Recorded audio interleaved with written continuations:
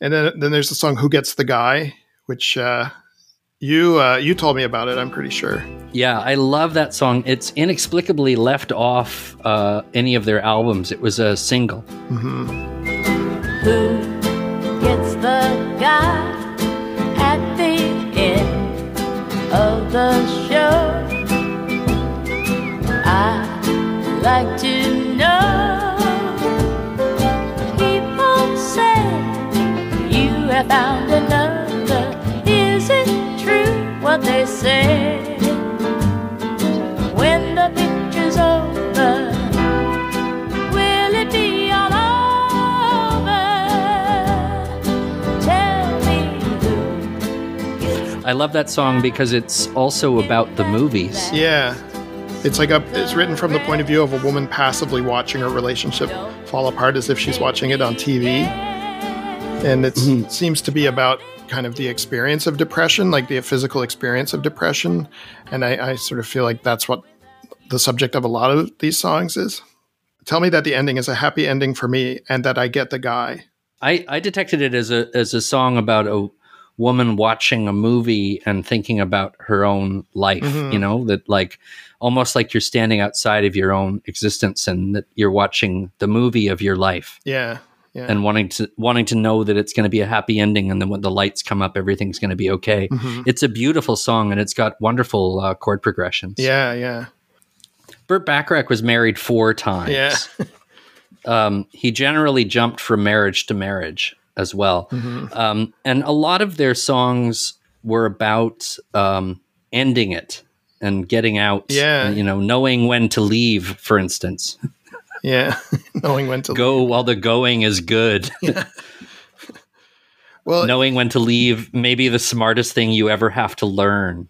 And each time that he got married, it was always in a sort of he always eloped. Like it was never like a big marriage. It was always like in some chapel in Las Vegas or somewhere like that. And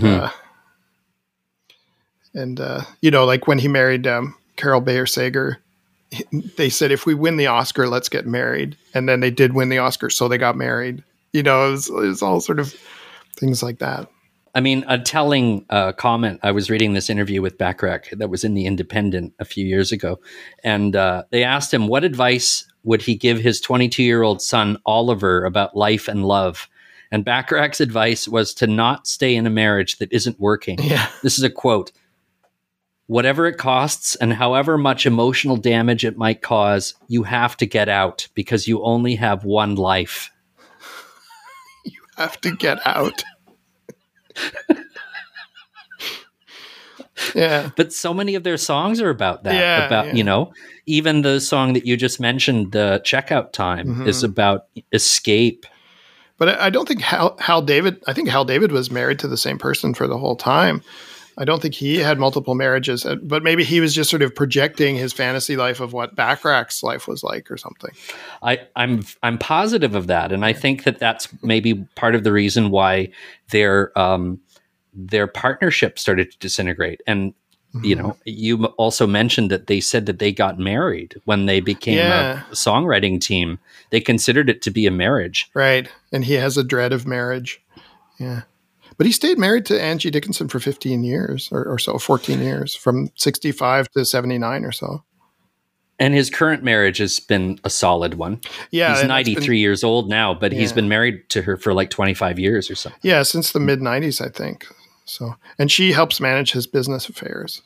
I wanted to spotlight a few more early 70s ones as well. The Balance of Nature, which Bacharach sings on the album Living Together. Which also has the song Something Big on it, which is a really great one as well. But The Balance of Nature has this sort of wistful harmonica. It's another one in the mode of Raindrops Keep Falling on My Head and Close to You. But it has this sort of, it's, in theory, it's this romantic song. Once to every bird there comes along the one bird that sings her a sweeter song, and the balance of nature goes on forever and ever with true love. once to every deer there comes a deer, and from that first moment it's very clear. But it has this sort of minimalism to it. It's like it's kind of like reached the end goal of minimalism. It's like completely boiled down, and in that way it reminds me of like a 70s Brian Wilson song like Till I Die, or This Whole World from Sunflower. Like there's a kind of compression there, and like boiling everything down to just leave like a dense core of a song with no extraneous parts that I really like. Let's also single out Something Big. Something Big, yeah, that's a fantastic song, and famously covered by Jim O'Rourke, the great post-rock, and experimental music, major figure of like 90s Chicago music. And yes. His version is like an amazing sort of almost carbon copy of the Bacharach version, but with more imperfections in it, which kind of makes it nicer. But I just love Bacharach's vocal on both Something Big and The Balance of Nature. Like you can really feel him trying to sort of smooth out the rough edges, and like everything is double tracked and everything is like very, there's no kind of rawness to it at all. And he's entering the kind of mid 70s period post Carpenters. So everything kind of has the rough edges smoothed off by that point. Like a grain of sand